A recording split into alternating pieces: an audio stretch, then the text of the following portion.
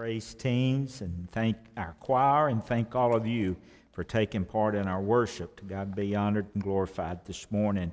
If you brought your Bibles, we're going to be looking at 1 Thessalonians chapter 4.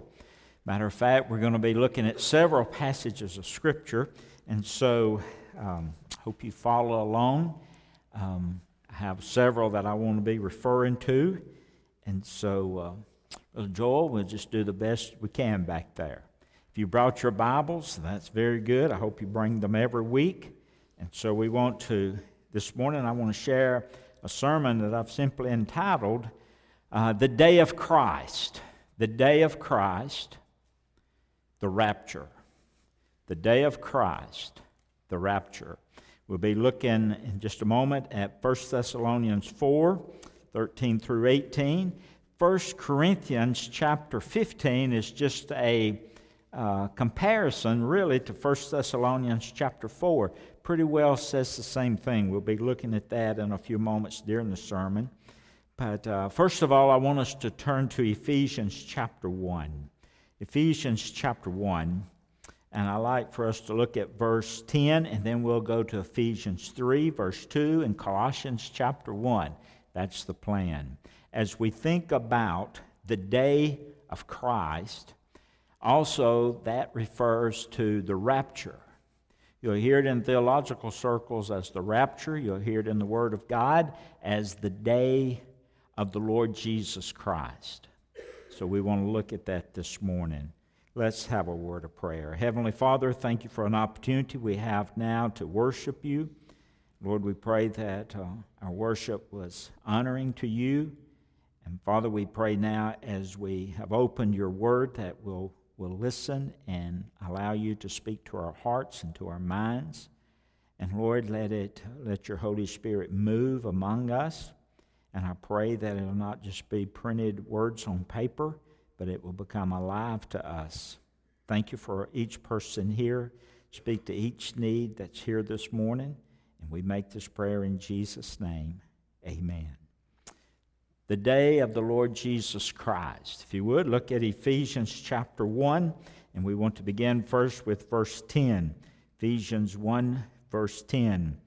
That in the dispensation, now you need to underline dispensation because we're going to be talking about dispensation in this sermon, and so we're going to find out what that means. And so, that in the dispensation of the fullness of times, he might gather together in one all things in Christ, both which are in heaven and which are on earth, even in him.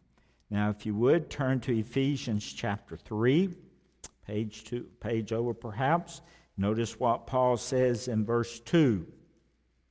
He says, if you have heard the dispensation of the grace of God, which is given to youward.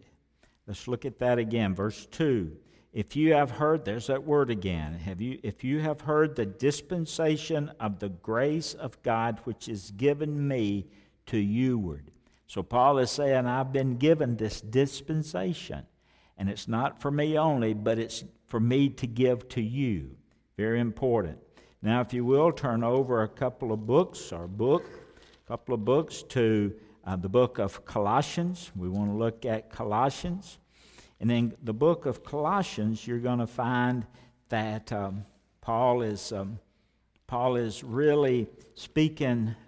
He's speaking again, and he's speaking again about this. He's speaking again about this dispensation in Colossians chapter 1. Look, if you will, at verse 24. He says, who now in rejoicing in my sufferings, Paul said, I've been suffering for you, who now rejoice in my sufferings for you, and fill up that which is behind of the afflictions of Christ in my flesh for his body's sake, which is the church. Paul said, I've been suffering. Now, he's been suffering.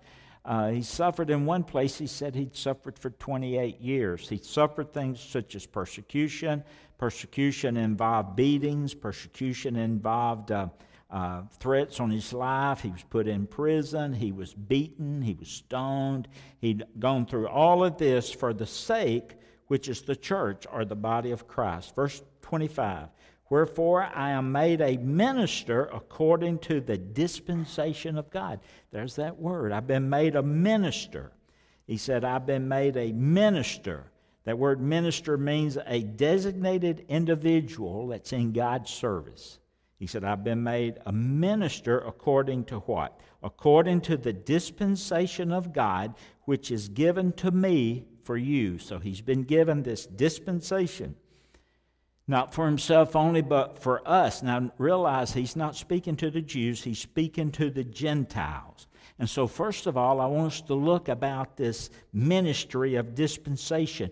What is dispensation? What does the word dispensation mean? Well, it's very simple. Dispensation simply means a specific time period when God gives specific directions. So God has given Paul directions, instructions to give to us who are in this specific time period, which is known, theological terms, as the period of grace. We're in this period of grace. We're in this church age. And God has given us this dispensation, this period of time of grace. Now let me see if I can illustrate it just in a better way. Let's pretend for a moment that you go to the doctor, and the doctor writes you a prescription, and you take that prescription to the pharmacy, and the pharmacy fills that prescription, and then the pharmacy, on the outside of the bottle, he puts directions on that bottle. And the directions really just are about how you handle what's been dispensed to you. Okay? And so do you take it like you want to take it? No, you don't take it like you want to take it. You take it according to the directions of the medication that's been dispensed to you. You follow these distinct directions for that dispensation. Okay, are you with me? And so it's the same way spiritually. Adam and Eve, they were in a dispensation period. They were under a set of directions from God. You know what the direction was? Don't eat of the tree that's in the center of the garden. That was the direction that they were given. They were under this set of directions, instructions, this dispensation. And when you go against God's direction, you're going to get in trouble. And so they got in trouble. Adam and Eve got into trouble, and God expelled them out of the garden, and that ended that dispensation. So the first dispensation started with Adam and Eve. It ended when they disobeyed God. Then God gave a new set of directions that carried on for hundreds of years until we get to Abraham. Now you're familiar with Abraham and the Abrahamic covenant. And so these new directions went all the way to Abraham. Then God said, instead of dealing with this whole Adamic race, this race after Adam, I'm going to bring forth one man, and from that one man, I'm going to bring forth a nation. That nation was going to be Israel. And so then that nation, he said, I'm going to bring forth a salvation plan. I'm going to bring forth a Savior. And that dispensation was known as the law. So you have another period of time. So you had Adam and Eve, and then from there you go to Abraham, the Abrahamic covenant, and then you have the law, another dispensation, another period of time. And so Israel walked under the law for a while. Then all of a sudden there came a set of new directions, another dispensation. When Israel rejected God, rejected Jesus, when they rejected the law, added things to the law, God opens a new set of directions, a new dispensation, and that's the dispensation of the grace of God. Ephesians chapter 2, if you will, look at that just for a moment. We're going to be in Ephesians back and forth for a while. Look at Ephesians chapter 2, verse 8. For by grace are you saved through faith. You see the change in the instructions and the directions. They've left the law. They've been given a new dispensation, the dispensation of grace. For by grace are you saved through faith, that not of yourselves. It is a gift of God. So you have the dispensation of the grace of God, Ephesians 2, verse 8. And the point is, what God told Israel in the dispensation of the law is a whole different set of directions in what God gives to us in the dispensation of grace. Now, what do? Do we go back to the law? No, we got a new set of instructions. We're operating on grace. Ephesians chapter 3, look at verse 1. Ephesians 3, look at verse 1. Notice what he says. I'm going back and forth up here too. Ephesians 3, verse 1. He says, Ephesians 3, Paul says, "For this cause I, Paul, the prisoner of Jesus Christ, for you Gentiles." So Paul was given this new set of instructions for who?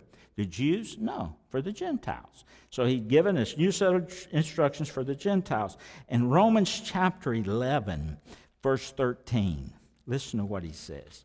Romans 11, verse 13. And you're going to be using your Bibles because this is very important in understanding the rapture, okay? Romans 11, verse 13, he says this. He says, "For I speak to you Gentiles," this is Paul, "for as much as I am the apostle of the Gentiles." You notice that? He is the apostle of the Gentiles, not to the Jews. That's a different dispensation. He's coming to the Gentiles and speaking a new dispensation. He said, "I magnify my office." And so there's this dispensation of grace. I've got a little timeline I want to show to you just for a moment. It'll be on the screen where you can understand it.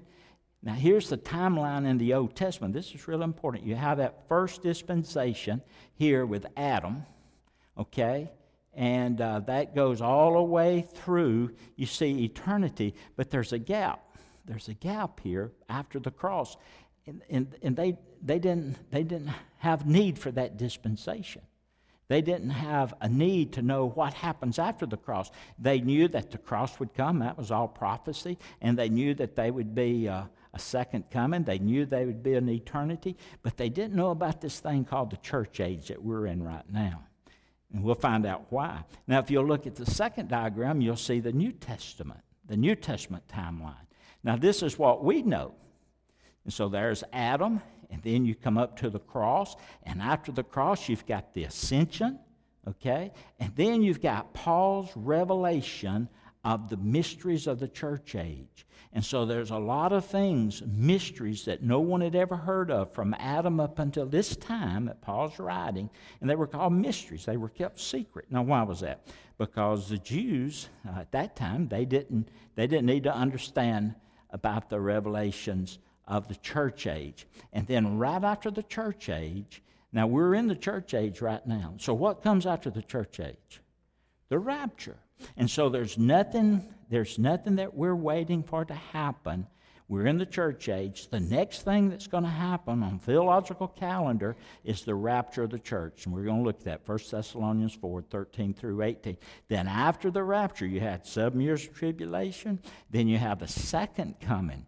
Now, the second coming is not the same as the day of the Lord Jesus. The second coming is completely different. We'll talk about that. But then you have the second coming. You have 1,000 years of perfect peace, 1,000 year of kingdom reign, and then you have eternity. So that's what we're looking at now. That's what we see. Now, the Old Testament Jew, they didn't see that. They didn't see it. But today, this is what we see. We see Paul's revelation of the mysteries of God, the church age, which is a period of grace. So you have this dispensation ministry, and then we come to this day of Christ. Now, after the book of Acts, Matthew, the Gospels, Mark, Luke, John, and Acts, after the book of Acts, God begins to deal with several of these mysteries, things that had been secret, things that had been kept quiet from the time of Adam until he revealed them to Paul. The grace of God to the Gentiles, that was a mystery. It had been a mystery. It had been kept a secret. The body of Christ, the church, that was a mystery. Now it's been made known. Okay? The mysteries of the church age, that was kept secret. Why was that? Because it's a different time, it's different directions, different instructions for a different dispensation of time. Okay? Now, Deuteronomy, if you'll look back, Deuteronomy 29, verse 29 says this, should be on the screen, Joel will find it, says the secret things. Now, these mysteries were kept secret. The secret things belong unto the Lord our God. But those things which are revealed belong unto us and to our children forever, that we may do all the words of the law. And so he says there are some secret things that belong only to God, but God reveals some things, and those things we have. And that's still true today. God continues to keep secret some things in the church age. There's a lot of things we don't know what's going to happen in the church age. They're secret. They're known only to God. So God has kept some things secret. Even the Lord kept some things secret on earth. He kept the church age secret from the Jews. He never hinted that there would be a day that the Gentiles would be reached by God. He never hinted at that. That was kept secret. He never hinted that Israel would be out of the land one day. He never hinted that there would be no temple. Never hinted that there would be no priesthood. But yet in that scenario, there were all of that. He would call out the body of Christ by grace through faith, through this dispensation of grace. So therefore, in 1 Thessalonians chapter 4, verse 13 through 18, we have another one of these mysteries revealed. Look at that, if you will. The mystery of the day of Jesus Christ, also known in theological circles as the rapture of the church. Now, if you want to jot down a scripture, just jot down 1 Corinthians chapter 1, and jot down, if you will, verse 8, the B part of that, and let me share it with you. He says, "Who shall also confirm you unto the end, that ye may be blameless," here it is, "in the day of our Lord Jesus Christ." That's also the rapture. Okay? So it's referred to, the rapture is referred to in theological circles as the rapture, but also it's referred to, 1 Corinthians chapter 1, verse 3, as the day of the Lord Jesus Christ. Now, please keep in mind that the day of the Lord Jesus Christ is different from the day of the Lord or the second coming. So the point is, the rapture will end this dispensation. Remember, after this, after the church age, the rapture of the church, this dispensation ends. So the rapture ends this dispensation of grace. The church age, as we know it, won't exist anymore. The point being, if you want to get saved, you better get saved before the rapture. Because that ends the church age. It ends this dispensation of grace. Very important. And that's the next thing that's going to happen. Could happen before we get out of here today. It could happen at any moment. Nothing else to be fulfilled. So the rapture will end this dispensation of grace, the church age as we know it. Now, in the day of the Lord, in that second coming, not the rapture, but in that second coming, you'll have the rapture, you'll have the tribulation, then you'll have the second coming. And during this second coming, you'll have this humongous, this catastrophe, these catastrophic events that you'll have war, you'll have famine, you'll have pestilence, you'll have earthquakes, you'll have stars falling out of orbit, you'll have these huge hailstones, you'll have the Battle of Armageddon. That's all the second coming. That's all in the day of the Lord. It's not in the day of Jesus Christ our Lord, but it's in the day of the Lord. It's in the second coming. However, the rapture or the day of Jesus Christ our Lord is different. The rapture will be just a silent disappearance of the church. Now, if you're a believer, there's coming a day when Jesus is going to come in the air and the church is going to be called to Him. It'll be a silent thing. Believers will just suddenly be gone. If you will, look at 1 Thessalonians chapter 4, verse 13 as we start this. He says, "But I would not have you to be ignorant, brethren." Don't be misinformed, brethren, those who are believers, "concerning them which are asleep, those who have died, that ye sorrow not as others which have no hope." Now notice what he says. He's writing to the believers concerning their loved ones who've died as believers. He says, if your loved one was a believer and you're a believer, you don't have to sorrow like those who are unbelievers when an unbeliever dies. So this unsaved person will never see their saved loved one again. If that person has a saved loved one and they're saved, they're going to be together again. And it's going to be sooner than you think. So, that you're going to see each other again. Hell's not a country club. Hell is a place of torment. It's a place of isolation.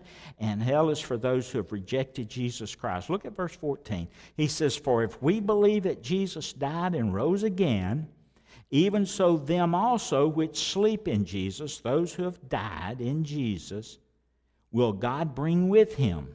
So God's coming back. He's coming back to call the church, and when he comes back, he's going to bring those with him who have died in Christ. And he says, "For if we believe that Jesus died," verse 14, "and rose again." Now, that's the gospel. You want to know what the gospel is? Look, if you will, jot down 1 Corinthians chapter 15. 1 Corinthians chapter 15. And underline verse 1 through 4. 1 Corinthians 15, 1 through 4. Let's look at this just for a moment. 1 Corinthians 15, and we'll look at verses 1 through 4. He says, "Moreover, brethren, declare unto you the gospel." So he says, here's the gospel. "Moreover, brethren, I declare unto you the gospel, which I've preached unto you, which also you've received, wherein you stand, by which also you're saved." You're saved by this gospel. "If you keep in memory what I've preached unto you, unless you believed in vain. For I delivered," in verse 3, "unto you first of all that which I also received, how that Christ died for our sins according to the Scripture, and he was buried, and that he arose again the third day according to the Scripture." That's the gospel. That's the good news of Jesus Christ. So the point is, in order for the believer to return with God, he says he's going to bring those who have died in the Lord with him. In order for him to bring the believer with him, without a doubt, they're already in the presence of the Lord God of glory. Now that's very simple. He's going to bring them with him. Look, if you will, at 1 Thessalonians verse 14. He says, "For if we believe that Jesus died and rose again, even so them also which have died in Jesus will God bring with him." And so in order for him to bring them with him, they have to be with him. And he's going to bring them with him. So the question is, some people say, well, what are they doing now? I mean, what are our loved ones doing, who have died as a believer?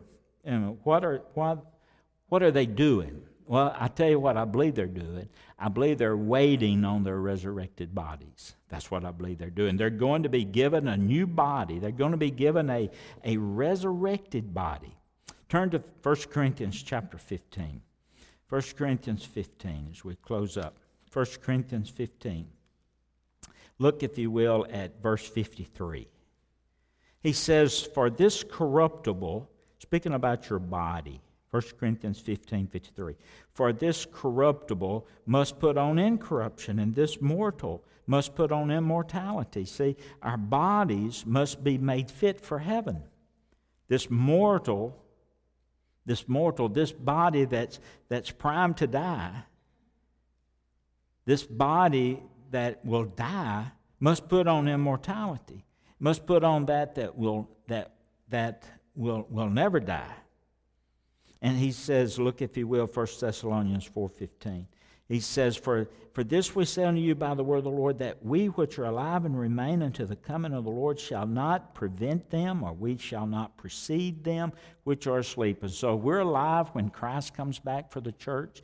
The dead in Christ are going to rise first, because they have a resurrected body. They'll have a resurrected body to be joined with their spirit in the air. They're going to go first. Then we which are alive and remain shall be called up to be with them. Look, if you will, verse 16. For the Lord himself shall descend from heaven with a shout, with the voice of the archangel, and the trump of God, and the dead in Christ shall rise first. Then we which are alive and remain shall be called up together with them in the clouds to meet the Lord in the air, and so shall we ever be with the Lord. And then he says, wherefore, comfort one another with these words. Then we which are alive and remain shall be caught up. We shall be raptured, caught up. And he says, comfort one another with these. So Christ is only going to come for his church, and he's going to come in the air. He's not going to set foot on the Mount of Olives. That's the second coming. But coming in the air is the rapture. And what happens?